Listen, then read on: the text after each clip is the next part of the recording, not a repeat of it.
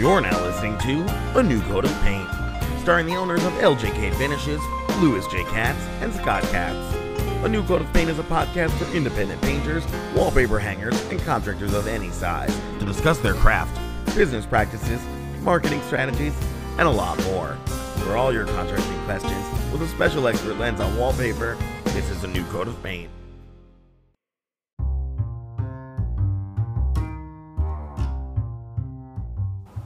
Thank you to ToolTags for all your tool tracking needs. Visit tooltagsapp.com for more info. Thanks.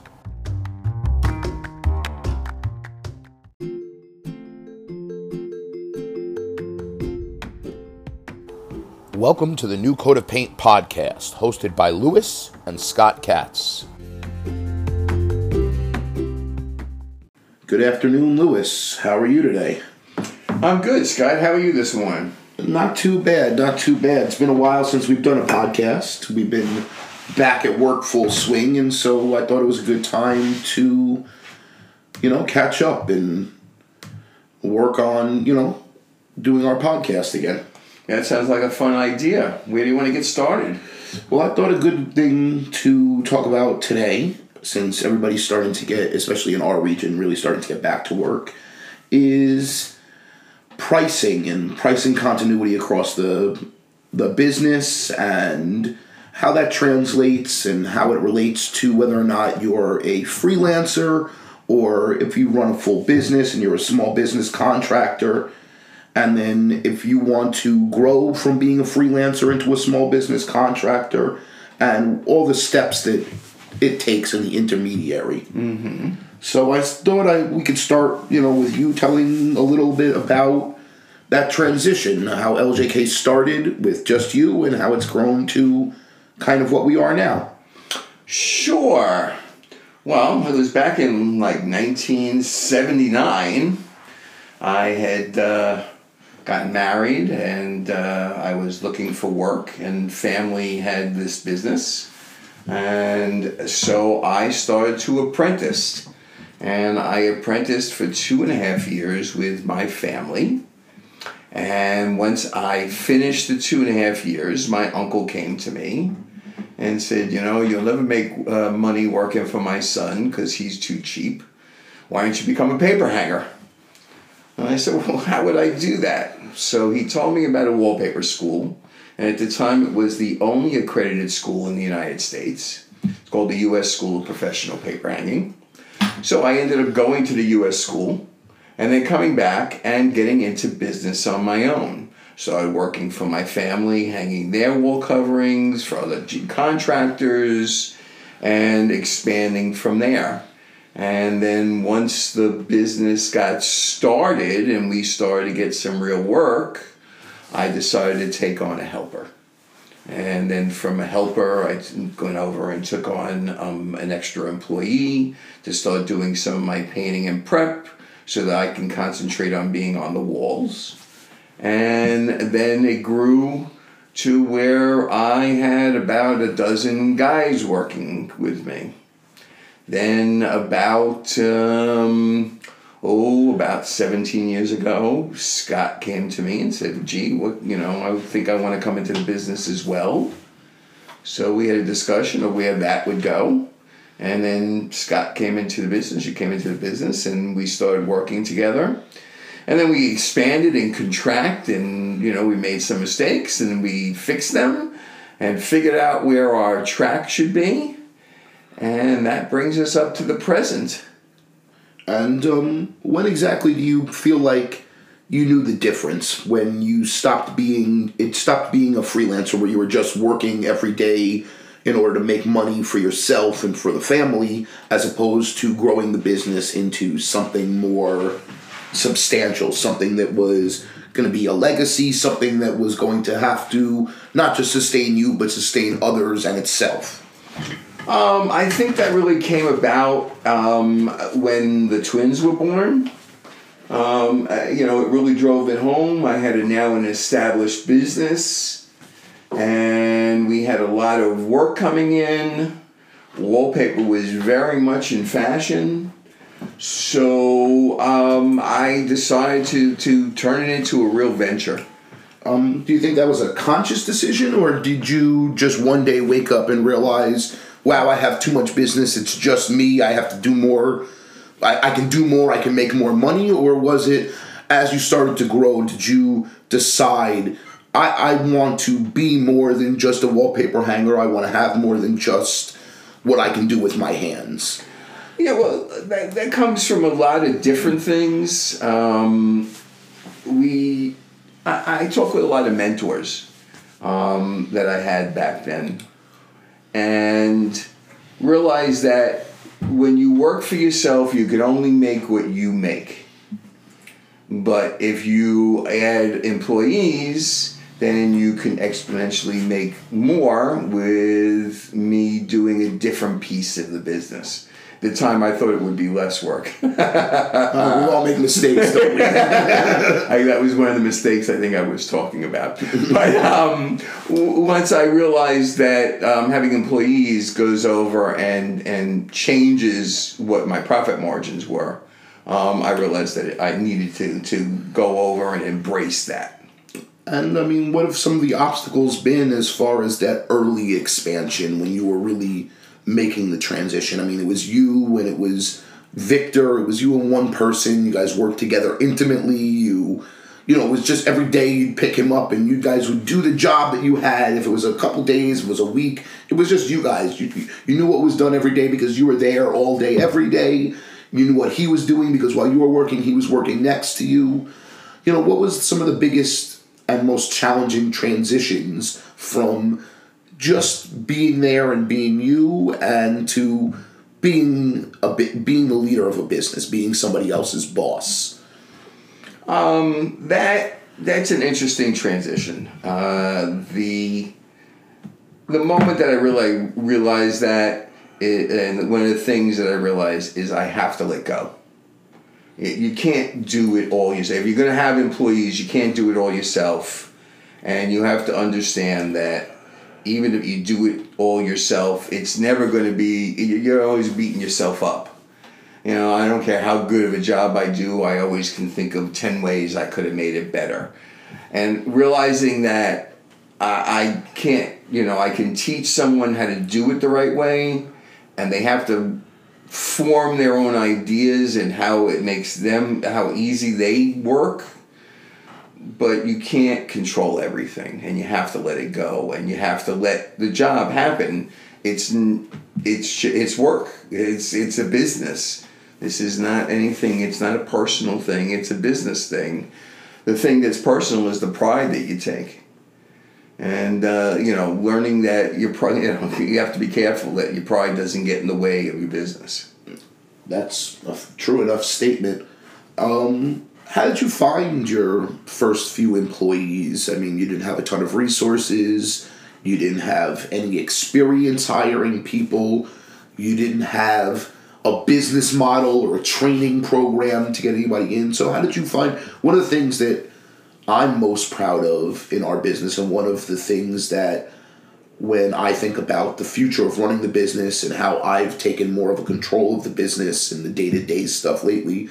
One of the things I really try and emulate is we have employees that predate me being in the company. We have employees that I know since I'm a child, and I think that that's something that anybody could be proud of, and that any good business could say that they, everybody has turnover, everybody has bad employees, but we have found good employees that have stood the test of time, been loyal. We've been loyal to them. But how did you go about finding your earliest employees? Well, my first employees were people that I knew and had worked with that were also a little on the disgruntled side from places they had been working. And they were looking for something, a different kind of a boss. And I felt I could be that person. And it turns out, I'm still friends with a lot of those guys. They've all moved on. I mean, Victor, who you mentioned before, is now like 80. He's just, the only reason he's still not working with us is because he's too old to be working with us anymore. Other guys have gone off to do other jobs and so on, but I'm still friends with them. They call every once or twice a year, and we talk. We're on Facebook together. So, there were people that I knew. That's the first place. Then, back in the day, newspaper ads were the thing. We ran newspaper ads, and we got people to call, and then I interviewed them and figure out what they knew or didn't know. And then I would give them a shot. So, if they worked out, they worked out. If they didn't, we moved on. We hired somebody else. And then once you have a couple of people working for you, who do they know? Like Danielle, who's with us almost, 30 years. When he started working with us, who do you know? So we ended up with his nephew. Family members, so it became a larger family. And then other people who were, when we needed them part-time, who eventually, 10, 15 years down the road became full-time employees. So, they were floaters at the time. So, it was more word of mouth, talking to people, meeting people at the paint store, putting ads in the paper. It's a hunt. And it's even harder now.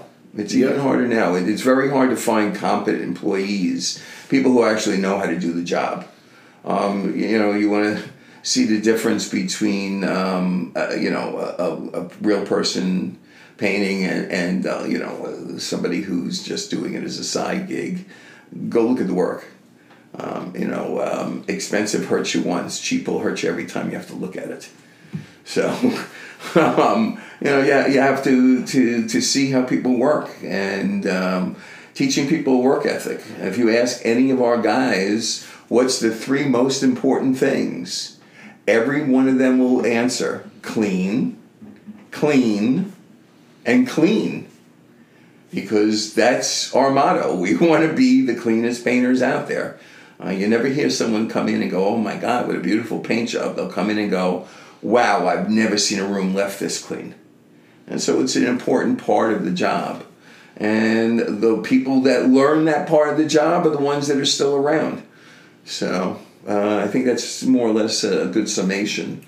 Did you find it difficult to go from people who were contemporaries or people you were hiring for a day or for a job to hiring full employees and having to be their boss? Was that a difficult transition as opposed to being somebody's equal, someone contemporary, to being someone who was in charge that they had to not just work with but work for? That's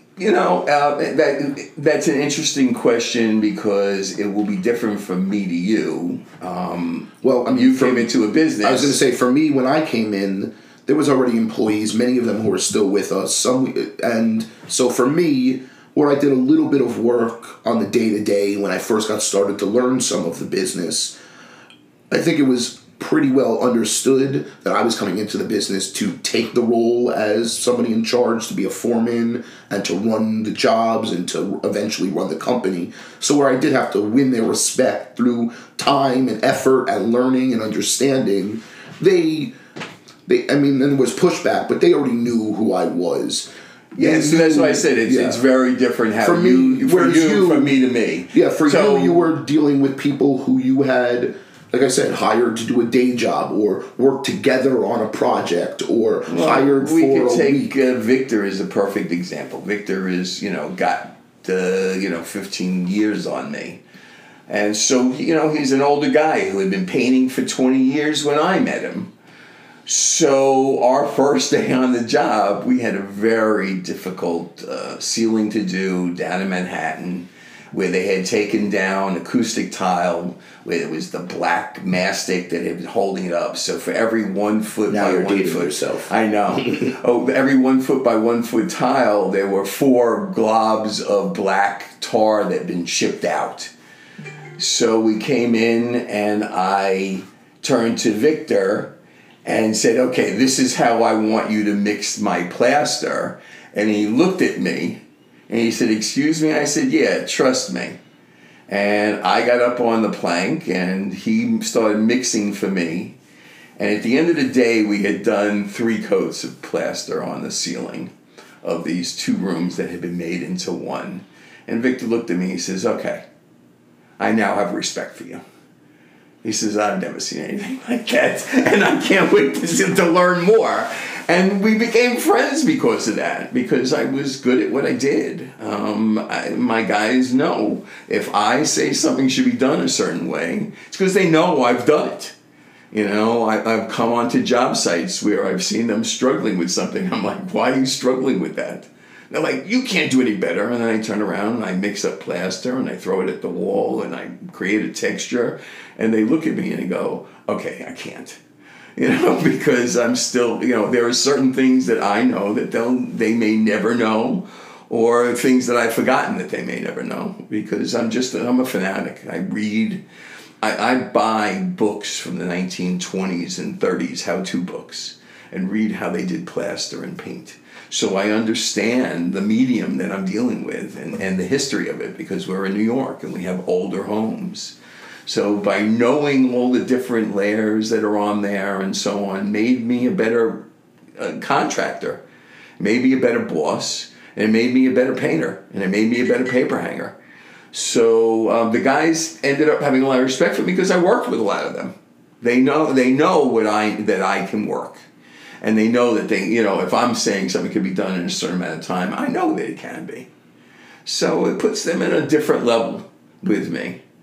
So, how do you find the respect you get as an expert but on the job working different from the type of respect that you need to command in order to be somebody's boss, in order to be able to, instead of spending 8 hours on a job, leading them and showing them how it can be done and leading by example, the classic picture of, leader versus boss, where the leader is pulling the cart and the boss is sitting on the back of it.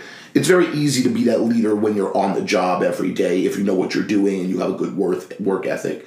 How do you feel you're able to keep that same level of respect and keep that same mutual respect for a guy that you are only on the job for an hour a day, because we have 10 jobs going on or 6 jobs going on. So even between the two of us, we can each only spend an hour or two a day per job because we just have too many places to be.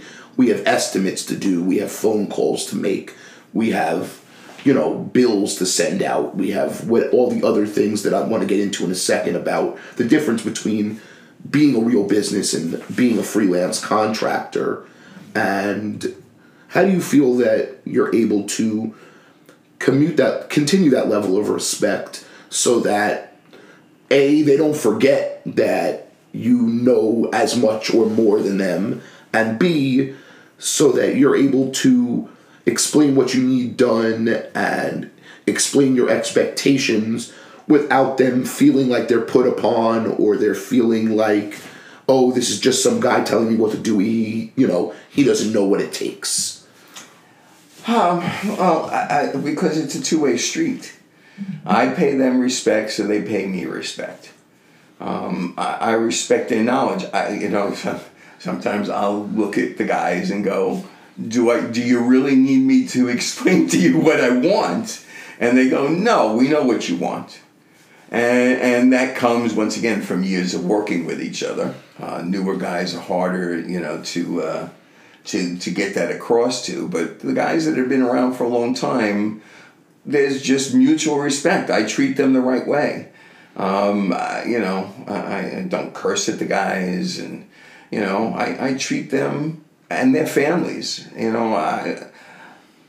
A lot of contractors feel that they need to be separate from their employees, and I'm the opposite. I love to go to family gatherings, and so I know, one of the guys was giving me trouble one day, and I said, don't make me call your mother. And they were like, what? I said, I have your mother's number. Don't make me call your mother. You're being disrespectful. And they're like, I'm really sorry. I didn't mean that. And because they know I will call their mother, and I have.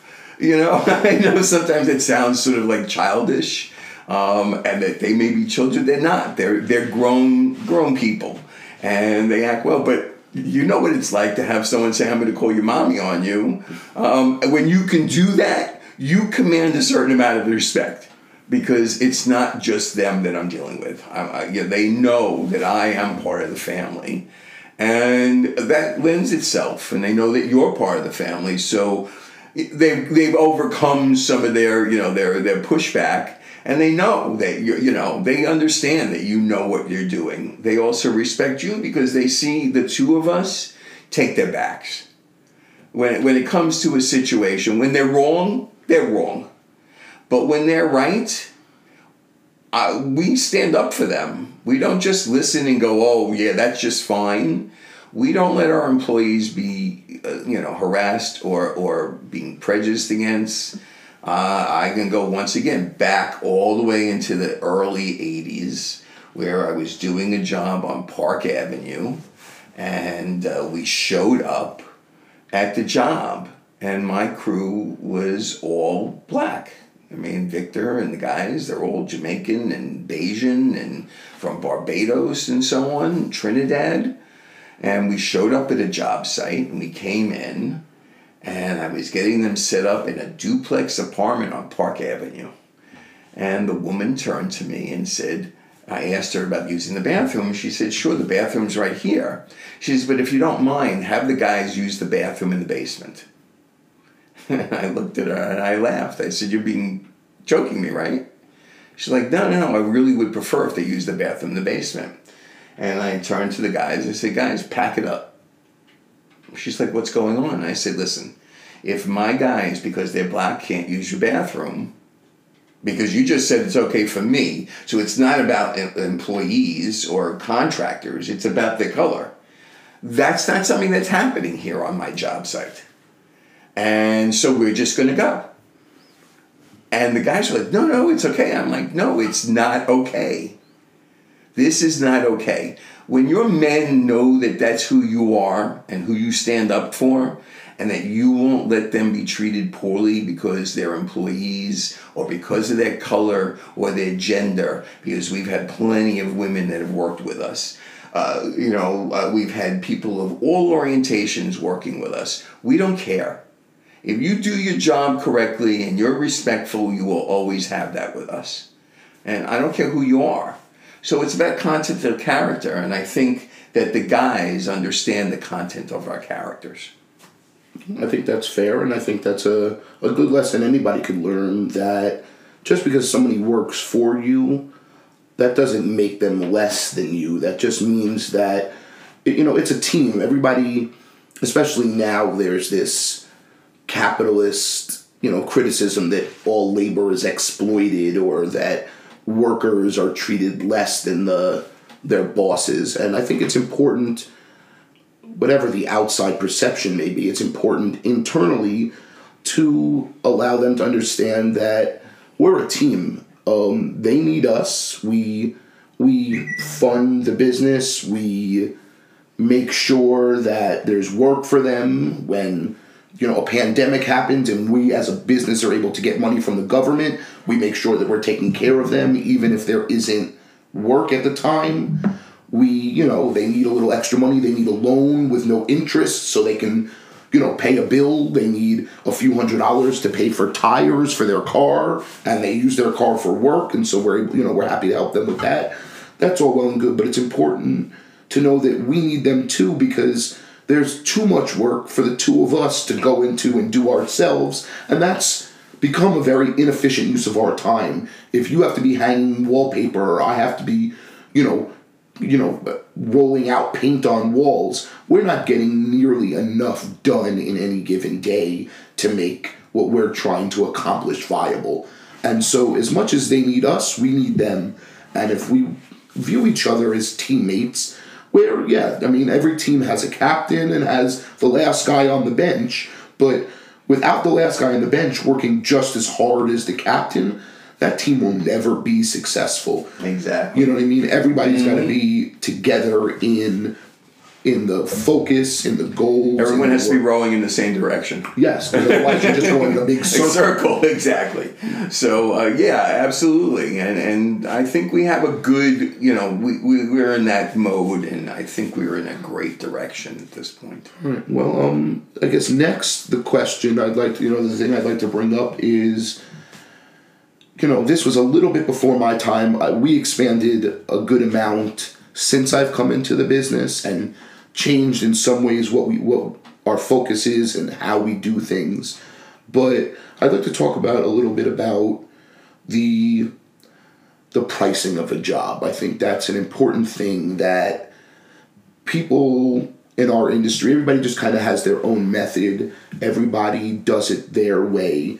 And unfortunately, that leads to a large amount of inconsistency in our business where we are always here undercutting each other. Everybody is so competitive against each other that a customer gets 3 estimates and one estimate is 30% less than the other 2, but the customer wants, now has heard a cheap price, and so they want everybody to do it at the cheap price in spite of the realities. So I want to talk a little bit about some of those realities that are the difference between a freelancer who throws a crew together to do a bigger job than they're used to, as opposed to somebody who's a small business. Some of the overhead costs, some of the... Well, each of those things has their own space, and it's really hard.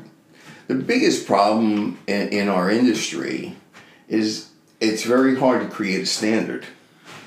What's it actually standard? Every job is different. The amount of damage to something, the amount of coats on something, the type of trim that you're installing, all those things are all different on every one of the jobs. There's so many different facets. So it's really hard to come up with a standardized, position of what is quality and what is just paint. The difference between a really good paint job and a bad paint job, first off, the quality of the materials that you're using, and second off, the quality of the preparation. What a lot of people don't understand is that preparation is everything. When they get this cheap price, preparation is not even on their radar. They'll come in, maybe they'll run a piece of sandpaper over the wall. If they get every pimple, they get them all. They don't care. That's not what they're there for. You wanted a cheap price, you got it. You got someone to roll out a coat of paint. That's what you got. I think that's fair. I think I was talking more specifically with some of the things that are a little bit more consistent. Some guys will do some painters are better equipped to do a better job. Some painters have a range. Some painters are able to do cheap slap coats of paint on walls all the way up to level 5 skim coatings so that the walls are perfect. We're like us, for example, we're capable of running that entire gamut from all the way to cheap, if that's really what somebody wants in a commercial space, all the way to apartments on Park and 5th Avenue where they're going to take their flashlight from their phone and go on every inch of the wall looking for pimples. But I think in my experience, one of the biggest differences between a company like ours and somebody who is just a freelancer who does jobs. A day laborer. But even one that throws a crew together and is able to do a bigger job from now and then is some of the overhead things like licenses, things like carrying not just basic insurance, but real insurance that allows you to be covered in people's homes and going into buildings. Things like software that we run in order to make things more controlled. We have pricing software. We have blueprint reading software. Those are all we part have of the tool equation, tags though. in order to... that's what I'm saying, but I think some of those are more controlled parts of the equation. It's hard to... Without being on a specific job, it's hard to say, well, painting a wall with the prep work should be X amount of dollars per square foot, because depending on what the condition of the wall is, and frankly depending on what the customer is looking for in prep work and in finished product, will determine how much things cost as far as labor and materials is concerned. Well, because it's all about time in those instances. But there's other things, that insurance coverage. That's the difference between pricing. When someone goes over and gives you a price to paint a room $100, what's the likelihood that, and they work by themselves, what's the likelihood that they have insurance? What's the likelihood that they're paying for software and software updates? What's the likelihood that they're running a website? These are all costs of business in today's world. You don't have a website, nobody can find you. Nobody has nobody gets the yellow pages anymore. Those are things that pay us. You want yellow pages, you go online, you type in yellow or white pages. So maintaining all those things are all cost overhead. So when you look at someone who looks at one room and you look at that same room and you're 2 or 3 times higher in price, more than likely there's a lot of things that are changing, and a lot of them are the professional costs. It costs a lot to run a business. Workman's comp, disability, payroll taxes. Because you're matching people, and FICA. I mean, the amount of things that we have to go over and we run, and the monthly stuff. We have yearly to go over and be able to read blueprints. Otherwise, you have to spend. Nowadays, in the old days, they used to give you a set of blueprints because it cost them $10 to print. Now it's $100 to print a set of blueprints. They're 300 pages long, and you don't need all 300 pages. So they send you PDFs. If you don't have a machine that could, a program to read that, that's a lot of money. It's not a little bit of money to have a program, the proper program to go over and work with something like that. Having, certain software, being part of organizations. That's another thing, becoming part of an organization that goes over and has some sort of idea of what they're doing. At least if you go over and join the PCA, where we don't get insurance anymore, where we used to be able to get insurance through them, but at least they have a database of different problems, and they have standardizations. One of the things is, like you mentioned, they take out their cell phone, they turn the flashlight on and put the magnifying glass on it. The safety standards and the standards in the ASTM, American Safety Standards, calls for the PDCA standards to be used when it comes to painting. And for them, that's 3 feet from the wall. You're not allowed to go over and scrutinize a wall closer than 3 feet. Because it doesn't matter what job you do. If you're closer than 3 feet, you'll always find something. There are people out there who don't want, that's part of being a contractor, though, is, keeping the expectations of the client. So, that's another intricate part of the job. Well, that was going to be my next question. How do you, I can talk about how I do it, but how do you get that message across to the customer that, if later today when we do an estimate, and we give a price that's higher than some random person who's not really a contractor, and the customer comes back to us and says, somebody came in at half your number, how do you go about explaining that to the customer? Because if that happened today, it wouldn't be the first, nor will it be the last time that happens. So what do you do? What are your preferred methods of explaining that to a customer? Well, I go through the steps. I ask them what they're going to do. Are they going to sand between coats? Are they going to give you 2 or 3 coats? Are they going to nickel and dime you at the end of the job? There's so many different questions that you need to sit down and talk with the client to find out what they're looking for. The old adage, everybody wants to buy, own the Cadillac, but they want to pay the Volkswagen price. So, you have to make people understand, if you're buying a Volkswagen, you're buying a Volkswagen. You're not buying a Cadillac. You're just not getting the same, automobile. And even if today the Volkswagen's the better car than the Cadillac, you have to go over and weigh what the costs are of different things. And you have to understand the limitations. If you want something done quickly, then there are steps that have to be cut out in order to do it quickly. If you want to do the job cheaply for that. Well, quickly means cheaply because time is money. The longer you spend on the walls, the more you have to charge because labor is the big part of the job. And we're doing a kitchen right now. We've spent 3 weeks in one kitchen. We had 3 to 5 men in the kitchen 6 days a week for 3 weeks. Just to clarify, that's a spray job. It's not. We're not just walking around with a 1-inch brush trying to do everything by hand. Yeah, but still, it's a huge job. Could someone come in cheaper than us? Probably, but are they going to do the steps that we took? I mean, we spent 3 days just getting the kitchen broken down to go over and protect all of the clients' things. They have refrigerators and stoves and hoods and there's glass and there's all kinds of stuff that needs to be, furniture to move and floors to cover and countertops to protect. Other guys will come in and they'll just brush it out and go, oh, look how beautiful. And it's just not the same job. You come in and you take a look at this spray job, you just, you go, wow. And you can always see the difference. Yeah, I agree.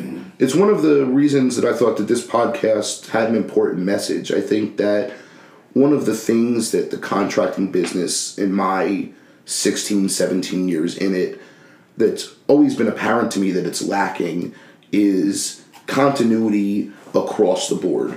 There's a lot of small businesses doing this, but what you see is in other industries, take 2 huge companies, AT&T and Verizon, the 2 major cell phone companies, and now they do cable and they do television and they do internet and they do all these things. But what you see is they compete against each other and they try and undercut each other, but there's a range. Things are pretty standardized. It costs what it costs for certain things. And by doing that, what they've allowed themselves to do is they both make money even though they're competing against each other. There's a lot of reasons one could go with AT&T. There's a lot of reasons one can go with Verizon. And it's both those companies' jobs to explain those differences and give you their sales pitch and give you their bundle discounts or whatever else they're going to do to entice you in. But what you find is there isn't many areas in which AT&T is $10 and Verizon is $100. And in our business, you get that a lot. Any job that I've ever been on that gets bid out to the public, there's always one person that comes in incredibly high and overbids the job. Then there's a couple people that come in the middle. And then there's at least one person that comes in way less than everybody else.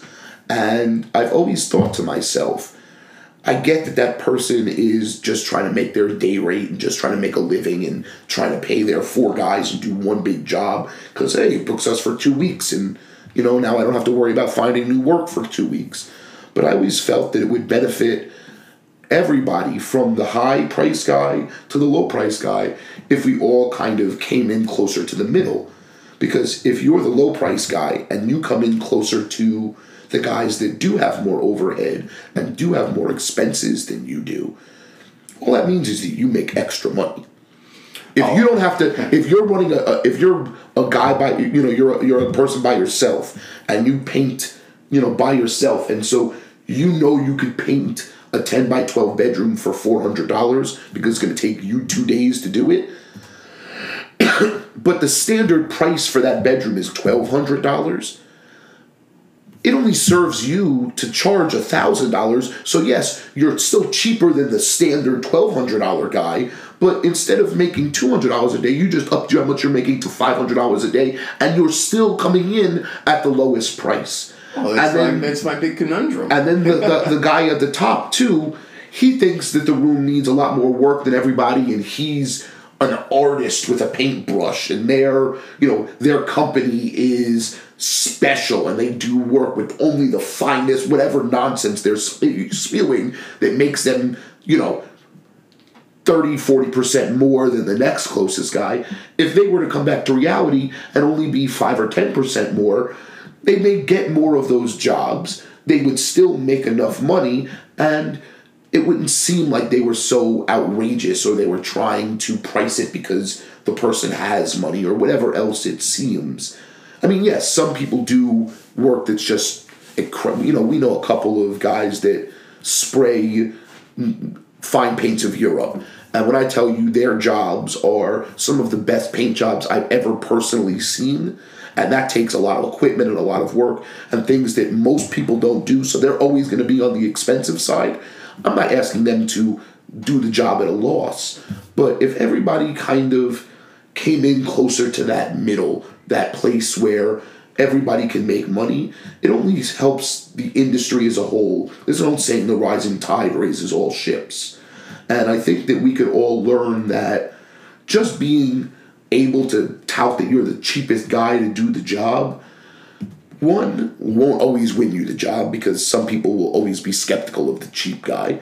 And two, It should be. And two, when you come in closer, even if you can afford to do it cheaper, the closer your price is to the industry standards, if we could create those, the more money that you make for your time, and then the more you can invest in the job you're doing. I totally agree with that, and it's mind-boggling. I listen to day painters, that work on their own, and they have a few guys, and they're charging their rate out the same as their guys' rate out, and they don't see the big picture. They know they're working, and that's all they care about. They're making enough to pay their bills, and that's all they really care about. And that's not being a businessman. That's just being an employee for your own company. That's not making you money. There's a difference between making profit and having a business. And a lot of these guys don't know that difference. The guy who's doing the top, who's spitting the highest guy, usually he's the guy that actually knows what's going on, but they're going to do the job 100%, and they're going to guarantee their work, and they're going to come back, and they're going to do whatever it takes to make the job right. Another guy who's coming in, who's a day laborer, and you start complaining, they're gone because they were being paid by the day by you, or you paid them the money already because they were so cheap. Well, once again, you're not really getting what you're paying for, or you actually are getting what you paid for. So that you need to go over, and unfortunately, a lot of these guys don't get it. It's a shame because they're only shooting themselves in the foot. Well, not just themselves, but everybody. They're right. Well, they bring the standard down. They make less money on a day-to-day rate because they feel like they can afford it. Right, but they also then they take jobs away from guys who are giving legitimate prices. And even though we're competing against each other, we're all in this together. The more money that we can charge for our services, the more consistency there is, the more serious we all look. When you're a serious business person, somebody gets a recommendation to you, and you come in at a job, let's just say you come in at a job and it's $10,000, and some guy off the street comes in at $2,000, everybody in that situation is made to look bad. Right. First, you're made in the immediate, you look crazy. Why are you charging me 5 times what somebody else is charging me? The person who recommended you now has less credibility to their friend or their acquaintance or their business associate. And third, this person who only charged $2,000, they're likely not going to do the job that this customer expected or really wants. And so they're giving all contractors a bad name. Because, they're making their day rate. They're coming, they're slapping paint on the walls. And then the person thinks, oh, well, all contractors are just trying to get over on you. I got charged $2,000 for this, which to me is a lot of money, but they did a terrible job and they promised me that they wouldn't. And what they don't realize is you get what you pay for, but people's $10,000 for a paint job might not seem a lot to some people, and it might seem very reasonable to you and I as contractors who know what goes into doing that paint job correctly. But to some people, what are you doing? You're buying $100 worth of paint and some plastic and some rollers, and you're throwing paint at the walls. They don't understand what it takes because they're not experts in the field. So when there's not a consistency in the industry, what you get is conflicting information, people who don't understand exactly what needs to be done to do a job well.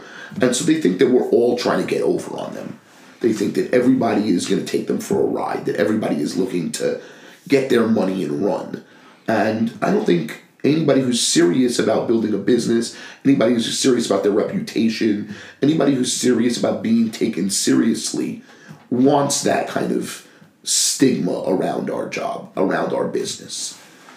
I agree with all those statements completely. And it's the conundrum. It's really difficult to come up with what a standard is. It's like, the problem is even architects and, people who are supposed to, professionals in the field don't even know what some of these things mean. I was on a job once, many years ago, where, the contractor kept yelling about a level 5 with the paint job. And I'm like, dude, man, level 5 has nothing to do with the paint job. That's the sheetrock job. Did you skim coat? If you didn't skim coat, don't talk to me about level 5. He's like, no, level 5 paint. I said, there is no such a thing.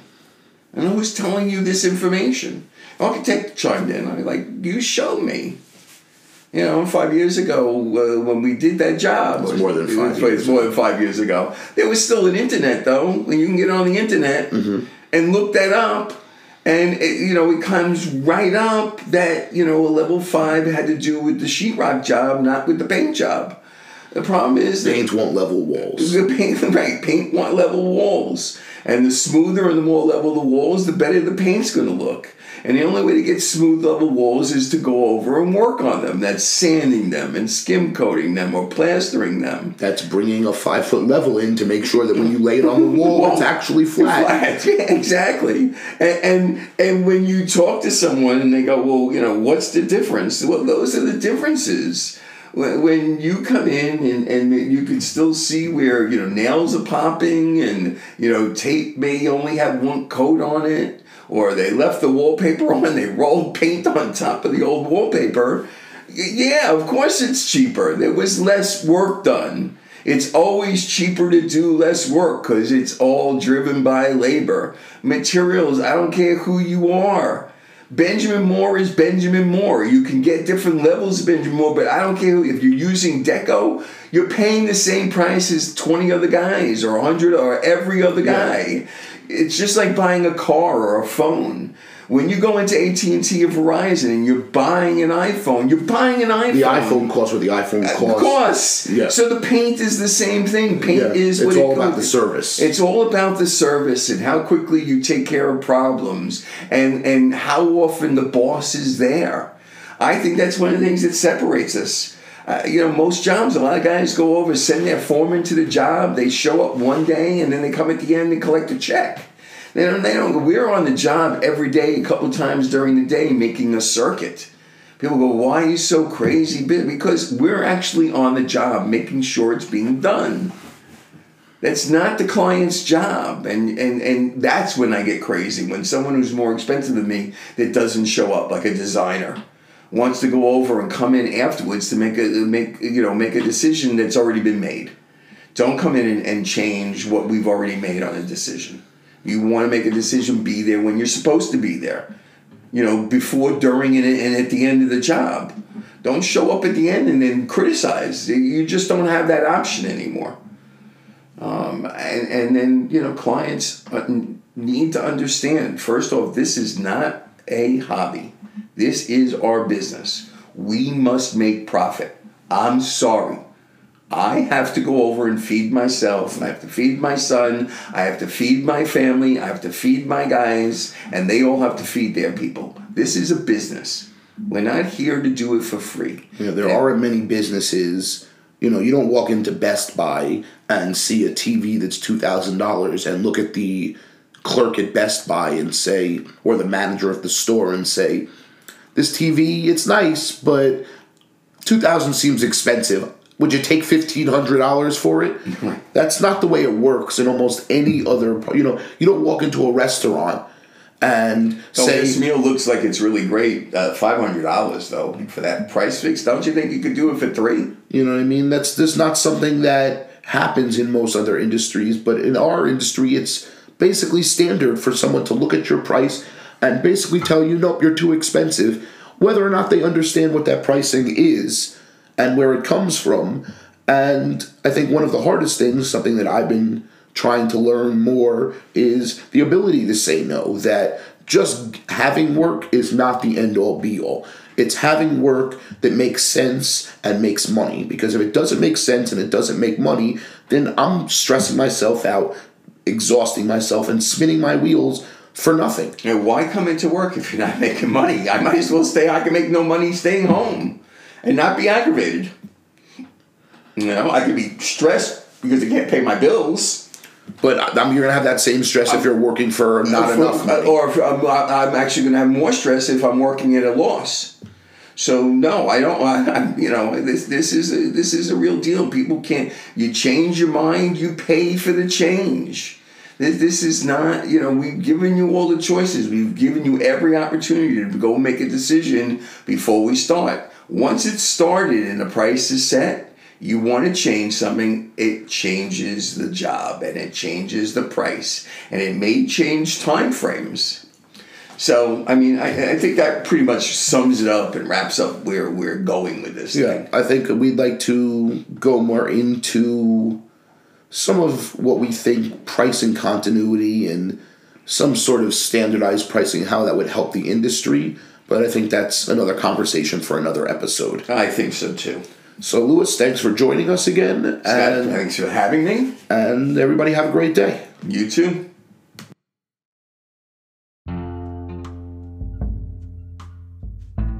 Thanks for listening to a New Coat of Paint podcast. As always, these are your hosts, Scott and Louis Katz. Please look us up on Twitter at new_coat or on Facebook at New Coat of Paint podcast. As always, we appreciate any likes, follows, listeners, and subscribers. Have a great day, and thank you.